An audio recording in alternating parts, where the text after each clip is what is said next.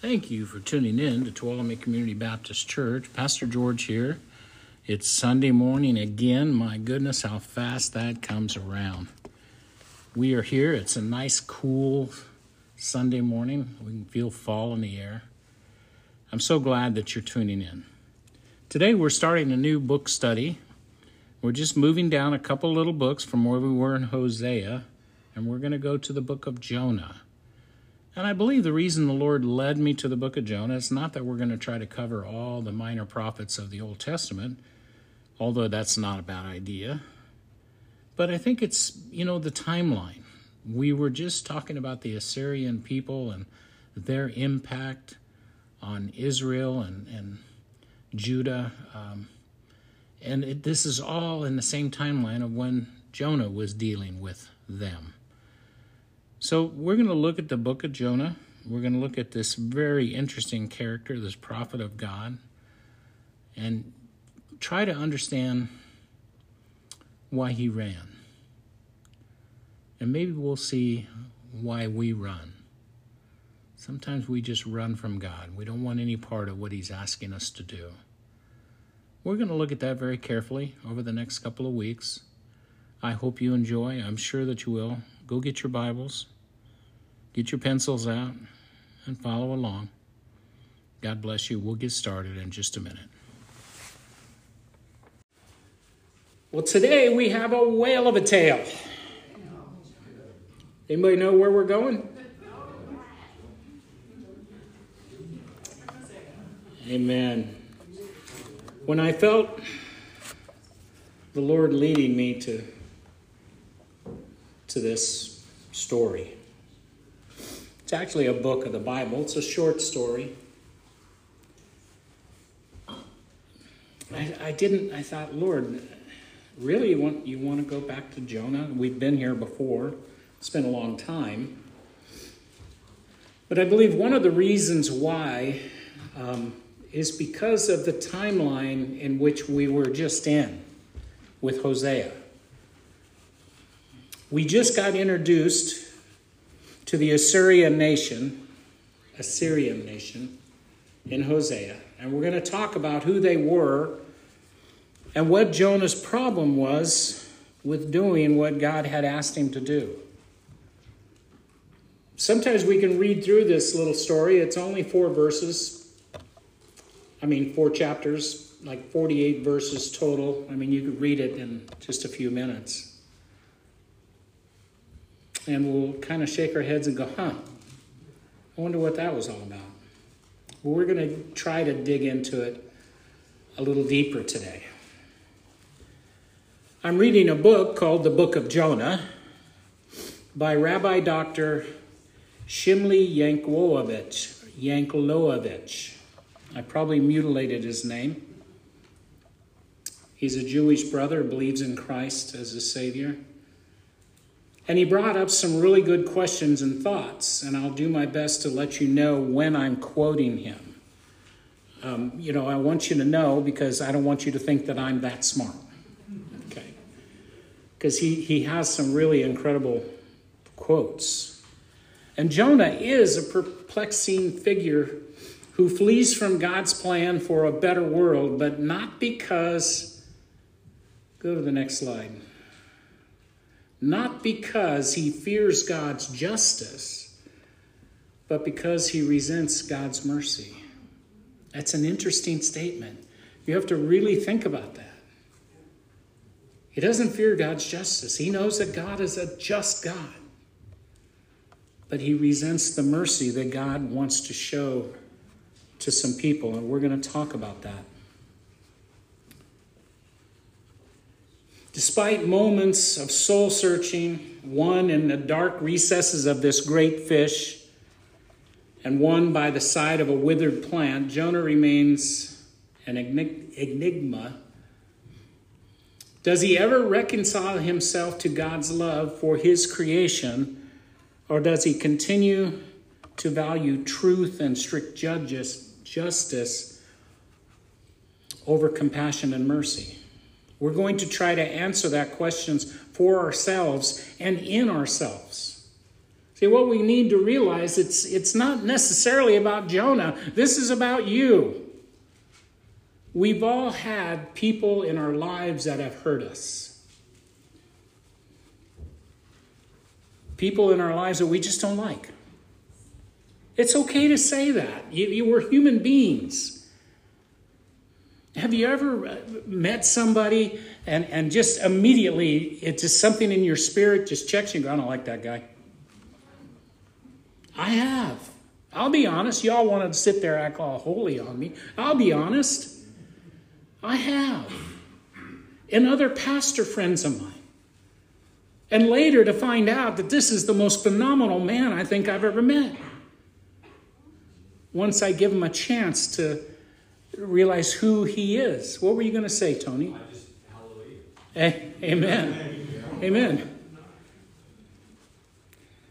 That's the way I felt about my brother Nathan when I first met him. That's Jim's surrogate pastor. You know, he's an awesome guy.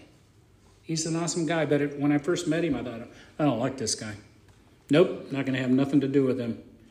It's just who we are as people. And I don't know why sometimes we do that, but we do. I hope you realize that there are people in this world that believe this story to be a fable, a children's story, one that makes us think and to realize the love of God has for the human race. But please, let us not make this mistake. This story is real. When I say people, I'm meaning New Testament professors like Craig Bloomberg, I'm going to mention names, of Denver Seminary and others. Well, that sounds a bit puzzling. Well, it should be. And I'm glad that it's puzzling to you. First, let's consider fiction versus history. We all know the Bible has parables in it. Can I get an amen? Amen. We know that. Jesus has told that. While we might think a parable as inspired fiction, that is essentially what they are. They are non-historical stories that convey an important lesson for us that were mostly taught by Jesus himself. Some of the things which Bloomberg considers to be fictional stories in Scripture might shock you as coming from someone teaching from a fairly conservative seminary. According to Bloomberg, Jonah was probably a real prophet, but the book of Jonah is a parable, so he writes. Jonah was never swallowed by a fish. He never went to Nineveh. The whole account was just an inspired short story. He favorably recites Old Testament Professor James Bruckner of North Park Theological Seminary, who says that Jonah is a unique parable about a real prophet. These are guys that are teaching our young people about the Bible. We rely on the Bible to interpret the Bible. Can I get an amen? Amen. It will answer all of our questions if you search and seek it through the living Word of God. You will find the answers. Let's see what Jesus thought about the story of Jonah. I want you to turn to Matthew 12:38. And interesting, I say turn to it as if you guys are all holding your Bible. I hope that some of you are. I put it all on the screen so that, you don't have to quickly wrestle through to get to a place, but I really like it when I see that you are opening your Bibles. We will be back to the book of Jonah in just a minute. Matthew 12:38 through 41. Then some of the scribes and Pharisees answered, saying, Teacher, we want to see a sign from you. In my opinion, just my personal being, that was a reasonable question. We want to see something. Show us that you are truly the Son of God, or whoever it is you say you are. But he answered and said to them, An evil and adulterous generation seeks after a sign, and no sign will be given to it except the sign of the prophet Jonah. It's already happened. You guys can read about it. You just need to believe it. He said in verse 40, For as Jonah was 3 days and 3 nights in the belly of a great fish, so the Son of Man will be 3 days and 3 nights in the heart of the earth. The men of Nineveh will rise up in judgment with this generation and condemn it, because they repented at the preaching of Jonah, and indeed a greater than Jonah is here. Jesus said, a greater one than Jonah is here.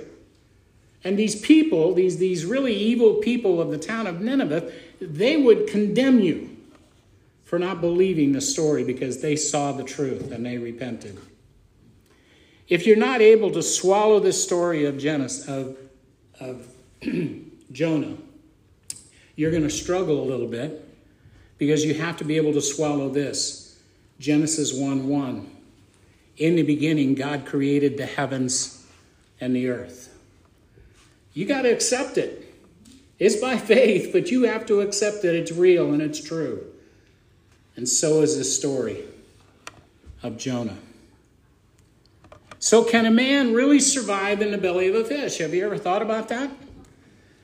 It's interesting because it has happened. I'll show you several accounts actually in history. In February of 1891, the ship Star of the East was off the Falkland Islands when the crew spotted an 80-foot sperm whale. 2 rowboats filled with crewmen were launched to capture the monster. Closing in, a harpooner let his weapon go and shafted the whale, which lashed out, almost overturning the boats. Returning to the ship with their dead whale, the crewmen realized that James Bartley was missing. It was decided he had been tossed overboard in the fight and that he had drowned. 6 hours later, the crewmen began removing the blubber from this dead beast, but by midnight, the task was still going on and unfinished, so the sailors went to bed. In the morning, they resumed their job. Then the unexpected happened.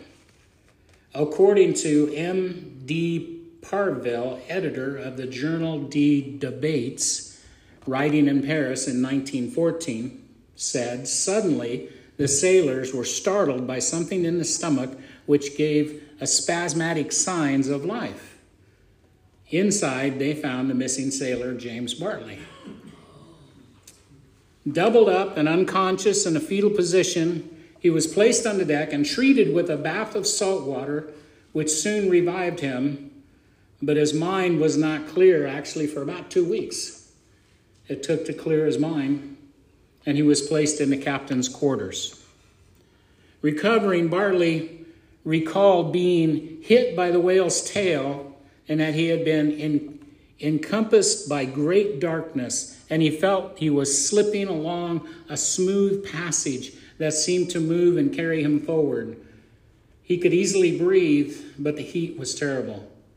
It seemed to open the pores of his skin and draw out his vitality. The next thing he remembered was being in the captain's cabin.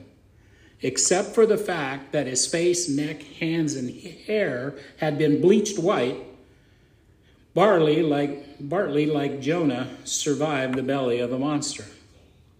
Sperm whales have been cut open to reveal entire sharks, squid that have been swallowed whole, as well as flotsam. Their jaws were not designed for chewing, thus they adapt to swallowing whole prey. So it's certainly possible that they could swallow an entire human, as in the Samaritan article points out. Whalers butchering the sperm whale. Typically, some washed up sperm whales have been found, tragically I should say, some sperm whales have been found, their stomachs literally full of garbage, such as a 14-foot meter-long specimen discovered in 2019 with a 100-kilometer, 200-pound ball of rope, netting, plastic, and tubing in its stomach. It at least illustrates Jonah 2:5, the weeds that were wrapped around Jonah's head, which were within the belly of the fish. Sperm whales can consume around a ton of food per day, making 180-pound men a side dish. I mean, it can happen. As long as the individual made it safely past the teeth, it could possibly be sucked down the gullet of a large sperm whale and contained within its stomach.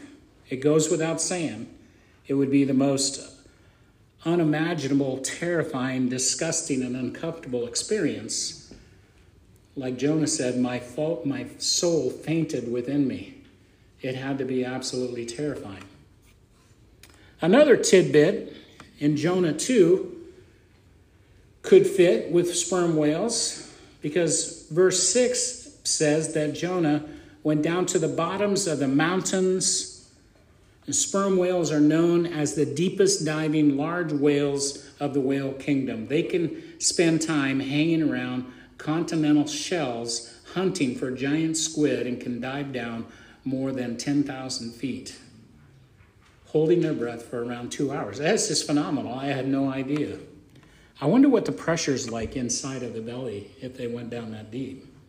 Finally, at the end of Jonah's account, the creature is described as having vomited Jonah out on dry land. We see that in verse 10. This is another tidbit. Whales can and do vomit. As it turns out, the sperm whale is known for its vomit. Sperm whales are unique in producing what is known as ambergris, a malleable yet solid substance formed in the bile duct. Historically, it's harvested and used for, guess what? Cosmetic and perfumes. I just thought that was hilarious. It can be harvested and sought from the bodies of the whales that they've harpooned, but it can also be found discharged and floating on the ocean's surface. But with age, it takes on a sweeter smell, so they say. It is still unknown what purpose this substance serves, but given that some giant squid's beaks have been found contained within the ambergris, it likely has something to do with passing incredibly tough objects. Did anybody know that squids had beaks? No. Did you say yes? You say, okay, no. Squid has a beak? Okay, just because it's in a computer, it means it's a truth, right? Okay, Pastor, that's enough about the big fish. How about these Assyrians? Okay, let's talk about them. But let's start with Nineveh first, the oldest and most populous city in the ancient Assyrian Empire, situated on the east bank of the Tigris River and encircled by the modern-day city of Mosul in Iraq. Interesting thing, and I didn't realize this until I really started studying it. I assumed that Nineveh would be a port city. Doesn't it make sense? He pukes up old Jonah, and he walks over to Nineveh. It's 600 miles from the Mediterranean Sea. It's well inland. You can see it on the picture. I did circle up. You can see the Mediterranean Sea down below, and where that circle is where Nineveh is, which is in Iraq today. So it's an interesting thing. I've searched and searched to find out how long it actually took Jonah to get from the Mediterranean Sea to Nineveh. Now, the Bible tells us that Nineveh was a 3-day journey around the city, which tells us pretty much it's a pretty good-sized city. But it probably took him near a month to get from the Mediterranean Sea to Nineveh. And the Bible doesn't record that for us. I just thought that was an interesting tidbit. Jonah's name in Hebrew is Jonah, which means dove. As a prophet in the Hebrew Bible, he is in Israel around the 8th century BC. However, rather than Jonah direct Jonah to prophecy to his own people, I'm sure that he would have preferred that, God commissioned him to the Assyrian capital of Nineveh. At first, unwilling to make the journey northeast to deliver God's message, Jonah turned and he aimed for the furthest westward known to him, which is Tarshish, located today in Spain. There's another picture of a map. Is that the next one? Or I might be getting ahead of it. Okay.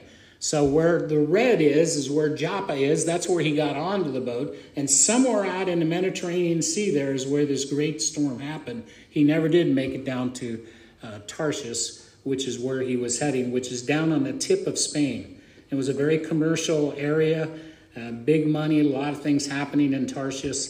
They were known for their metal work and that type of thing. But that's where he was headed, and it was the furthest known to man at the time that he could get away from God. After God eventually turned Jonah back into the right direction, the prophet obediently prophesied to the people of Nineveh. Well, Ashuradan III, he sat on the throne in Assyria. That was from 772 to 754 BC. Though Assyria had been in a politically weakened state for some time, by the time Jonah, they were cruelty to their captives and to their undesirables. Weren't we called undesirables? Oh, never mind, that's another subject. Undesirables was well known in Israel, creating an obvious need for Jonah's message to repentance. Assyria's conquest of the northern kingdom of Israel, approximately 740 BC with King Pul, you can find that in 1 Chronicles 5:6. This coincides with Jonah's ministry, which went from 740 to 720 BC. Okay, I want us to look at Chronicles 5:6. 5:26. So God of Israel stirred up the spirit of Pul, king of Assyria, that is, I guess he had another name, Telgath-Pilsner, king of Assyria. He carried the Reubenites, the Gideonites, and half the tribe of Manasseh into captivity. These are all Hebrew tribes that he was capturing and encompassing and taking them as slaves, taking them as well as killing them. He was taking the strong, healthy ones. He took them to Heleth, Habar, Hera, and the river of Gozan to this day. These Hebrew tribes, located east of the Jordan River, were the first ones conquered by Assyria. Nearly 20 years after BC 722 BC, the capital city of Samaria was overtaken by the Assyrians under Shalmaneser. We just heard about him going through the book of Hosea. He was the final king. After forcing tribute payments, Shalmaneser later laid siege to the city when it refused to pay. Following a 3-year siege, we can find this in 2 Kings 17, 5-6. We're going to look at that. 2 Kings 17.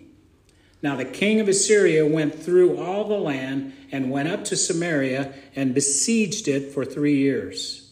In the 9th year of Hoshea, that's not Hosea, but Hoshea, king of Assyria, took Samaria and carried Israel away to Assyria and placed them in Halah and by the harbor of the river Gozan and the cities of Medes.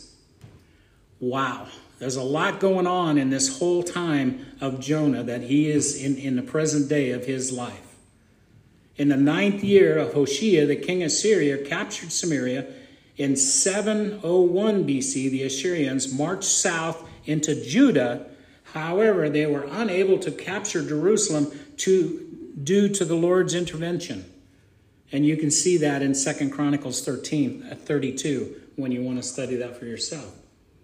What an amazing thing. Do you guys remember the prophecy that Judah was in trouble too with God, but God said he was going to be kind to Judah because they still had a remnant of people that were serving God in Judah, where Israel had completely gone off the rails, serving these gods of gold and doing hideous things to their kids, doing all these things. Judah was still trying to hold on, so God helped and intervened Judah. The Lord had long warned Israel of judgment, going all the way back to Moses. Stern warning in Deuteronomy 28, 62 through 65. You guys want to, curl your hair a bit? Read Deuteronomy 28. amazing things. What happens when you do not adhere to what the Lord is saying? 2 Kings 17:13 says, "Yet the Lord warned Israel and Judah by every prophet and every seer." They were being told. Many attempts have been made to turn the people back to the Lord, including the efforts of Elijah and Elisha, two of the greatest prophets in Israel's history. The Assyrians created an enormous empire. They mastered the art of war. Unfortunately for their armies, Assyrians mastered also torture techniques, and they bragged about it. It was actually the Assyrians who eventually designed the cross, who eventually the Romans took their idea to crucify Christ, our Lord, on that cross. Prior to that, they would take stakes in the ground and they would hang men on their bodies on the point of the stake. So each time they moved, it would go deeper into their body and it would torturous death. Then they found out that the cross was even better because they would live longer. They could torture for longer. Why would anybody do that sort of thing? Well, control. They were trying to gain control of their enemies, of the people they were conquering. And the only way we can do that is to be absolute, completely brutal, hideously brutal. The things they carried out. They cut off limbs. They gouged out eyes and left those poor victims to roam around. These poor people serve as a living reminder of the Assyrians' cruelty. The cruelty didn't hurt only the enemies. The Assyrian soldiers suffered too. Can you guys even imagine, especially my military guys, can you imagine how these guys felt? Killing and torturing people that they knew they didn't have to, but they did it because it was their lives if they didn't. The soldiers were seeing and hearing ghosts from the killed enemies. These were symptoms of PTSD even back then. The Assyrian leadership was proud of the mass executions. They loved to impale their victims on large stakes. And I actually took some of it out because I didn't want to even tell you. In the sights of illustrated terror and fear into the rest of the population, for the Assyrian kings, it was a showcase of their power. The Assyrian cruelty and the Assyrian exile is the period of history of ancient Israel and Judah during which several thousand Israelites from the kingdom of Israel were forcibly relocated by Neo-Assyrian Empire. This is one of the many instances of resettlement policy of the Neo-Assyrian Empire. Although they did not overtake the kingdom of Judah, and that's only because of God, Jerusalem was besieged but not taken. The tribes were resettled by Assyrian later and became known as the 10 lost tribes of Israel. This had all happened in Jonah's day. Understand, he saw it happening. He could have loved ones, family members, that were taken in captivity, that were stuck on stakes for torture. And here, this is where God's asking him to go. I can't even put it into words just how brutal these people were. Does it mean that they were bad people? Well, not as much as it meant they had some really bad leadership. All things were taking place during and around Jonah's ministry. Well, who else would there be around Nineveh for Jonah? Well, potentially thousands of Israelites who were slaves, forcibly relocated. God's reaching out not only to Ninevites, but his own people, as well as reaching out to those who only had an idea of who he was. When they hear of the Hebrew God of Israel, they know there is something very different about this God because they have heard the stories. Believe me, they had heard the stories of crossing the Red Sea. They have heard the stories of the 10 plagues in Egypt. They had heard the stories of Sodom and Gomorrah. They had heard these stories, refused to believe, but they still heard the stories of this Hebrew God. This Hebrew God was not one to mess with. Now consider, just for a minute, how Jonah must have felt. Hatred for the Assyrians' cruelty and the fear that he could be the next victim himself. Think about it. God has said, listen, I want you, we're going to read it here in just a second, I want you to get up and go to Nineveh. And I want you to preach these words to them. And I'm with Jonah here. I'd say, no, sir, not me, God. You got the wrong guy. No. I know what they do. I know what they've done. And I know what they're doing to our people, to your people, God. And Jonah ran. So let's talk about the story. Let's look at Jonah 1:1. Now the word of the Lord came to Jonah, the son of Amittai, saying, Arise and go to Nineveh, that great city, and cry out against it, for their wickedness has come before me. But Jonah arose to flee to Tarshish from the presence of the Lord. He went to Joppa, and he found a ship going to Tarshish. So he paid the fare and went down into it to go with them from the presence of the Lord. I think this is very interesting. I feel Jonah. I can see why.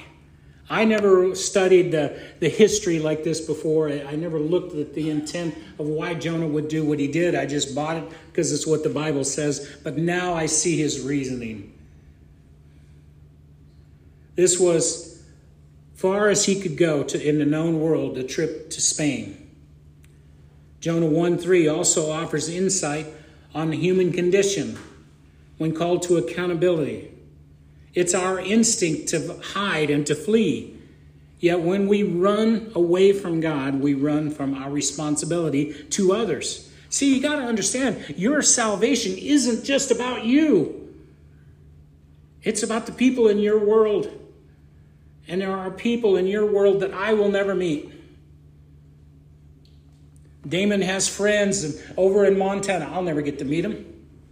He's got relatives all over the place. So do you. I'll never get to meet them.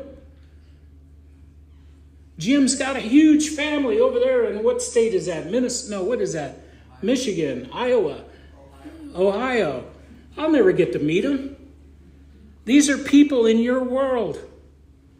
And you run from God, guess what? They pay. They pay. Because they're people in your world. And it's our instinct to run and hide. We run from our responsibility. And unfortunately, it could be somebody else's salvation that lays in the balance. Verse 4. But the Lord sent out a great wind on the sea. And there was a mighty tempest on the sea, that the ship was about to be broken up. Verse 5, then the mariners were afraid, and every man cried out to his God. Well, we know that they're the secular world. They weren't calling out to the Hebrew God. They were calling out to whatever God they knew. Probably Dagon, because daggone, that was a big storm. But, they were calling out to their gods.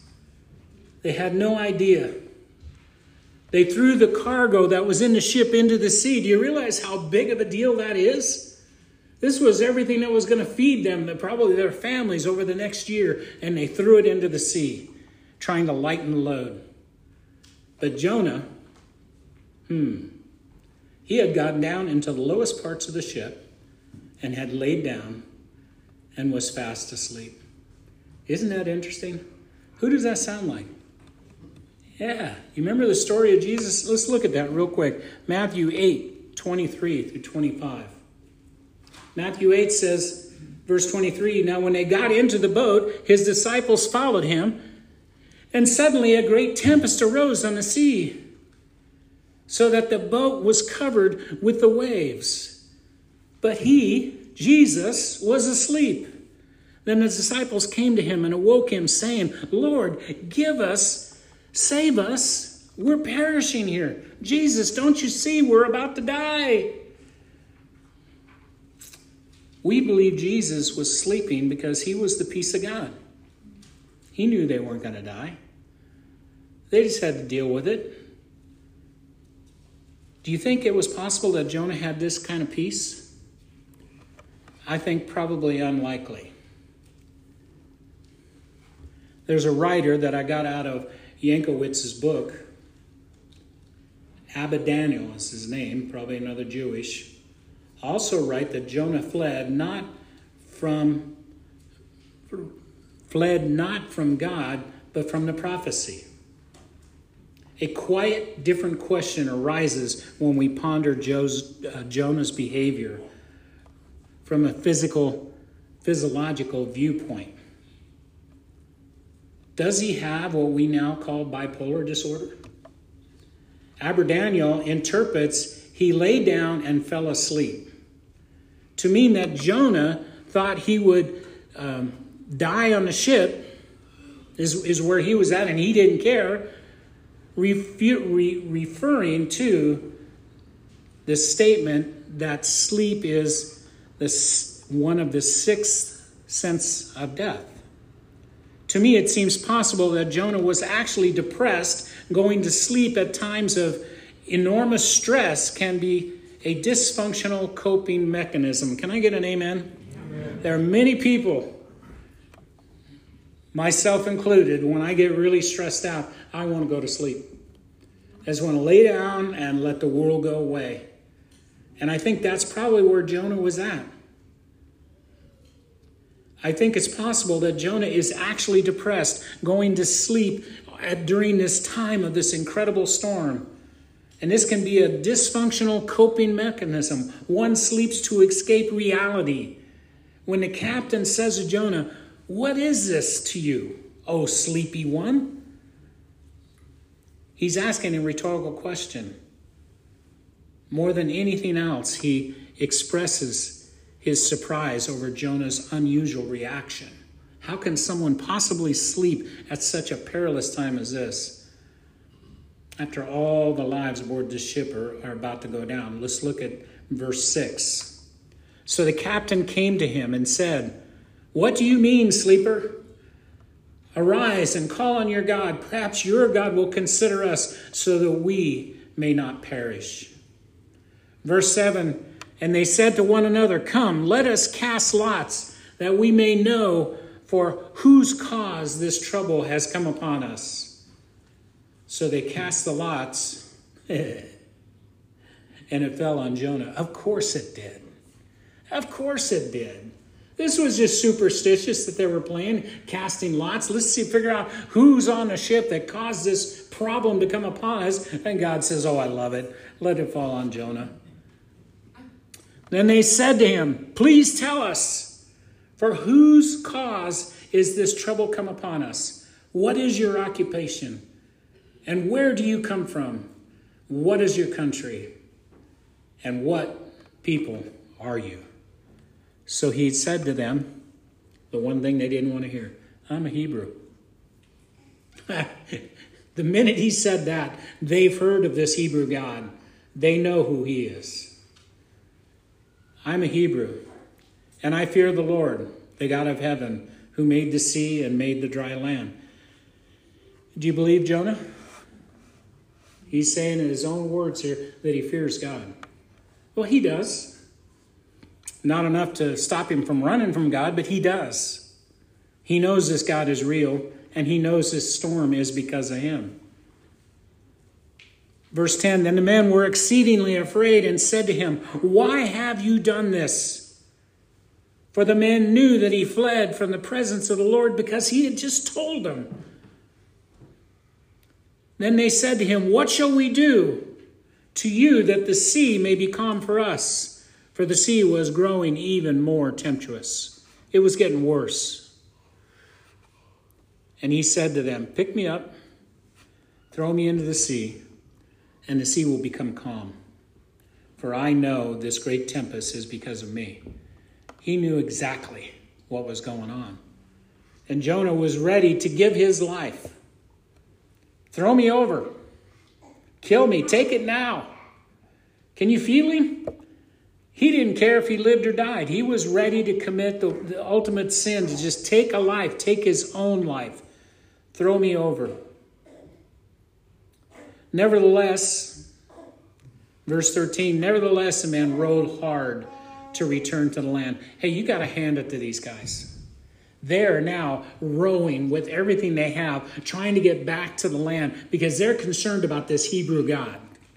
And this guy is a Hebrew prophet of the Hebrew God. We're certainly not going to kill him or be responsible for his death. So they're rowing with everything they had, trying to get this boat back to shore. But it was all avail. Could not do it.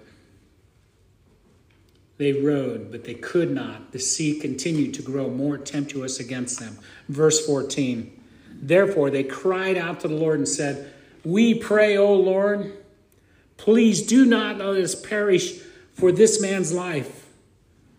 And do not charge us with innocent blood, for you, O Lord, have done as you pleased, as it pleased you." They knew who they were praying to now. So they picked Jonah up, they threw him into the sea, and the sea ceased from its raging. Then the men feared the Lord exceedingly and offered a sacrifice to the Lord and took vows. These guys, they became, Hebrew converters. They were ready to acknowledge who God really is.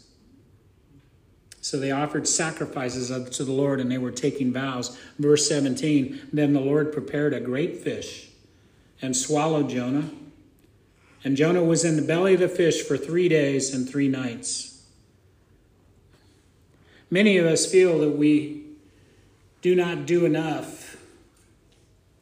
We may feel exhausted and tired of carrying the heavy weight of this universal responsibility. That's not just us. We see that even the prophet can feel similarity and respond, and he tries to run away from his responsibility. Jonah is us. We are Jonah. It is not easy to be a prophet. The prophet is neither cool nor, he's not popular. A prophet is not the life of the party. Neither is a pastor. It's a real bummer. He's just not. He's not the life of the party. The prophet is an anxious personality juggling the demands of God with the needs of human beings. Constantly risking alienation or even death, the prophet is isolated and lonely. But we are not allowed to turn and run. There is no life without a task. There is no person without talent. There is no place without a fragment of God's light, awaiting to be discovered and redeemed. No situation without possibility. No sanctification. No moment without its call. It may take a lifetime to learn how to find these things, but once we learn and realize to retrospect, that it all ever took was the ability to listen. That's all it ever took. When God calls, He does call. But we need to listen. Instead, sometimes he whispers our name. And the greatest reply, the reply of Abraham, is simply, in Hebrew, was hinenibi, which meant, here I am. Already to heed the call. You call to mend the fragment your all too broken world. Let's look at Jonah chapter 2. Siri, I wasn't talking to you. Then Jonah prayed to the Lord. He's in the belly of the fish. His God, he prays to his God from the belly of this fish. Verse 2, and he said, I cried out to the Lord because of my affliction, and he answered me. Out of the belly of Sheol I cried, and you heard my voice. How do you know that he heard God's voice? It's amazing. He heard. He knows that God had heard him. Verse 3, for you cast me into the deep, into the heart of the seas, and into the floods around me. All your billows and all your waves passed over me. Verse 4, then I said, I have been cast out of your sight, yet I will look again toward your holy temple. I have no idea how he figured out inside the belly of the fish, but he was believing in his heart that he's looking towards God's holy temple. Verse 5, the waters surrounded me, even to my soul. The deepest closed around me. The weeds were wrapped around my head. Verse 6, I went down to the mornings of the mountains, and the earth and its bars closed in behind me forever. Yet you have brought me up, my life, from the pit, O Lord my God. It's an interesting prayer. Verse 7, when my soul fainted within me, I remembered the Lord, and my prayer went up to you into your holy temple. Those who regard worthless idols forsake their own mercy, but I will sacrifice to you with the voice of thanksgiving. I will pray what I have vowed. Salvation is of the Lord. So the Lord spoke to the fish, and it vomited Jonah up on dry land. I wonder if that could have been like a projectile. For like 600 miles. I don't know. Is Jonah turning to prayer to acknowledge his wrongdoing? Did you hear that in his prayer? I didn't. And seek forgiveness? Or is he merely a scared man trying to save his own life, which he endangered himself? In a commentary by Erica Brown, she writes, Jonah's prayer had little to do with repentance. Jonah never once expressed a contrition. If he were sorry, these words did not appear in the book. If he felt wronged, if he felt he wronged God or the people of Nineveh, he made no such admission, rather than the prayer of remorse for forgiveness. Jonah's prayer is one of thanksgiving, which I think we need to remember. As it says, Jonah in 2:10, it said, but I, with a loud thanksgiving, will sacrifice to you. What did he have to sacrifice in the belly of a fish? Only his thoughts, only his prayers, only his thanksgiving. To sacrifice to you, he prays with gratitude for being saved from the stormy ocean inside the safety of this big fish. Perhaps the greatest virtue of prayer is truth. A prayer cannot be uttered before the creator of the world by someone who hides or speaks lies. Those engaged in prayer must believe wholeheartedly in the words they are uttering. Can I get an amen? Amen. We need to believe when we pray what we're praying. Because Jonah did. He believed. He wasn't asking God to forgive him because he has a problem. And as we get into 3 and 4, you're going to see Jonah is a stubborn man. And I don't know, honestly, we'll find out when we get to heaven. In fact, there was this one article that I was reading, and there was this lady who was confronted by an atheist professor, and he came to her and says, you really, Christians, you really believe that story of Jonah? And she goes, well, yes, I do. She goes, in fact, when I get to heaven, I'm going to ask him what it was all about, why he ran so heartily. And he goes, oh, you think you're going to find Jonah in heaven? And she goes, well, I don't know. He may be in hell. You can ask him when you get there. I thought it was beautiful. What a great response. We don't know. Jonah has a heavy load because he knows these people, and God is trying to show his grace and his mercy towards his creation. There may be people in your own life that have hurt you so devastatingly that you literally cannot forgive them. And God's trying to change our heart in that. We need to. Actually, we have to.